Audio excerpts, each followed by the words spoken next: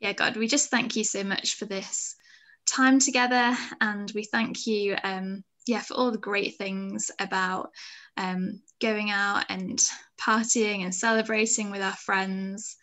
We thank you for all the ways that you have made that to be good.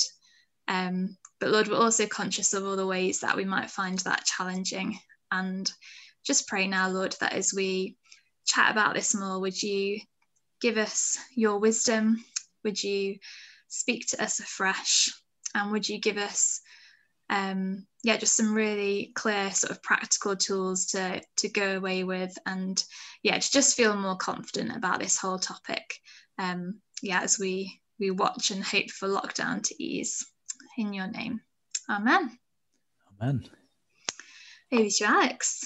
Thank you. So alcohol consumption is a well-known part of the typical student life.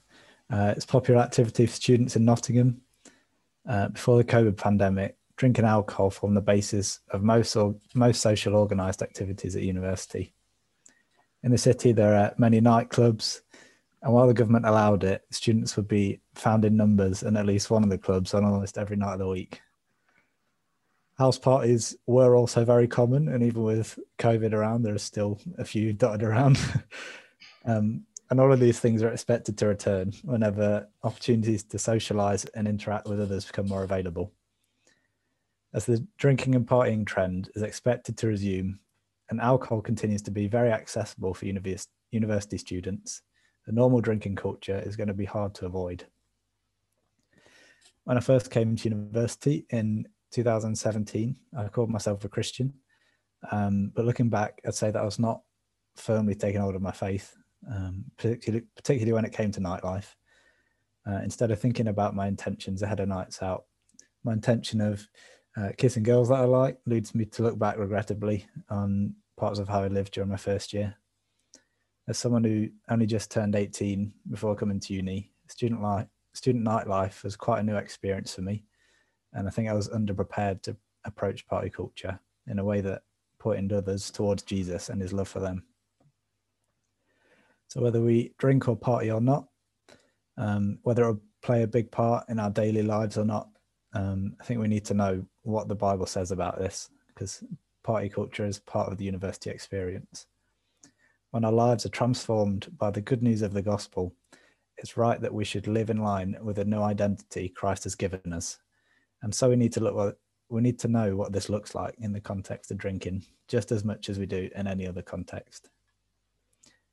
It's possible when we think about this topic that we can fall into the trap of judging those who get drunk and enjoy nightlife while we don't, or drink as much as we like, revel in getting drunk, and judge and outcast those who aren't getting drunk and going out. It's important for us not to have these frames of mind, and so I'm going to lay out a biblical foundation that will help us. It'll help those we interact with in preparation for the return of party culture. So first, let's have a look at God's good purposes for party culture. The Bible does not say that alcohol and parties are all bad. In verse 15 of Psalm 104, wine is seen as a gift that gladdens human hearts. In John chapter 2, Jesus turns water into wine at a wedding in Cana. And verse 11 says, what Jesus did here in Cana in Galilee was the first of the signs through which his glory is revealed. Jesus made wine available and expected people to drink it. He turned water into wine to make the wedding better. In ancient Jewish culture, wine symbolized happiness. It could be mentioned that wine in the time of Jesus is not the same as the wine that we produce today, but it nevertheless contained enough alcohol to lead people to drunkenness. So alcohol is a good gift from God, but there are further lessons in the Bible about overindulging and consuming too much alcohol to the point of drunkenness. Sin came into the world became broken, and God's purposes were tainted. Proverbs 20, a chapter from one of the often called wisdom books of the Bible, starts with this verse. Wine is a mocker, and beer a brawler. Whoever is led astray by them is not wise. Being led astray brings up the idea that we can enjoy a drink while staying on the right path and not disobeying God but at some point, the amount of drink leads us away from that. At some point, we stray away from the intentions that God has for us and our relationship with alcohol. The alcohol takes away an increasing amount of control that we say we have over ourselves and changes the way that we act. If I were to take a guess, I'd say that most of us here, if not all of us, would agree with the statement that being led astray by alcohol is not wise. Apart from mine, I've heard other stories of people who have been drunk at a party or a nightclub and done something that they wish they hadn't. They're the classic morning scenarios that follow a night of drinking, telling your housemates about how much they regret kissing that person, or even the shame induced by waking up in a bed that isn't their own. I remember going out to a pub to celebrate the 18th birthday of one of my friends, and one of us and a group of friends became quite drunk. In his drunk state, he opened up Snapchat and had one of his first interactions with a girl that he liked by sending her his own version of Carly Rae Jepsen's Call Me Maybe. He likes to quickly move the point of conversation along for that incident whenever it gets brought up again.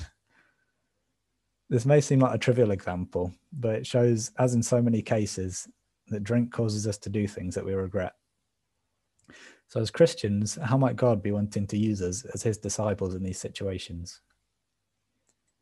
A good way to be a disciple of Jesus in situations where we experience party culture around us is not to give in to the temptation of drinking to the point of drunkenness, trusting in God's teaching as the reason why and sharing that with those who ask.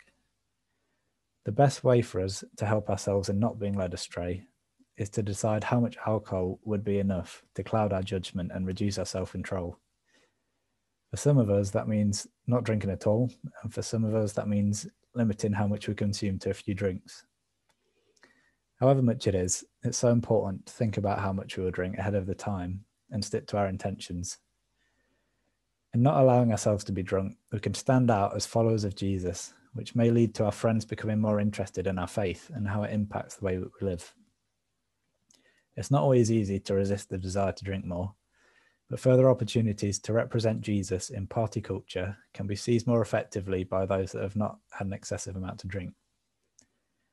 There could be people that we care for that feel ill, that need help getting home, or maybe even those that have been harassed, that we may not be able to help if we've gone too far in our consumption of alcohol. Caring for people is an act of love. In John 15, verse 12, Jesus says, "My command is this, love each other as I have loved you." This message of loving people is emphasized in so many places across the Bible. Loving people is an essential part of being a follower of Jesus. And as we aim to live that out in all contexts of our lives, we can also live that out within the student party culture. From my own experience of party culture, in a club packed with people under the influence of alcohol, I've so clearly seen the effects of sin on God's purpose of people loving each other well. A reality of nightclubs that deeply saddens me is one that it's one of the places in society where there's quite a divide between men and women.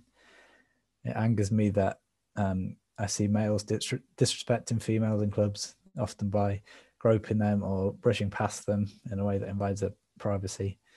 I feel there's such a need for males who follow the example of Jesus in displaying love, patience, and self-control among the other aspects of the fruit of the Spirit. One of the great things about being involved in party culture and not retracting from it is the opportunity to socialise and strengthen community. Group trips to the pub, house parties, and group huddles in nightclubs bring a sense of belonging and joy.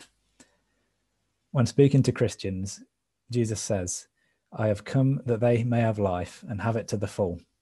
That's from John 10, verse 10. The truth is that party culture is a part of the university experience, and we will have some form of exposure or involvement in it during our time as students. It's therefore important for us to think about God gave us good gifts and purposes. Humanity messed up, and we experience the effects of that, and we can now respond to the redeeming work that God is calling us to be involved with.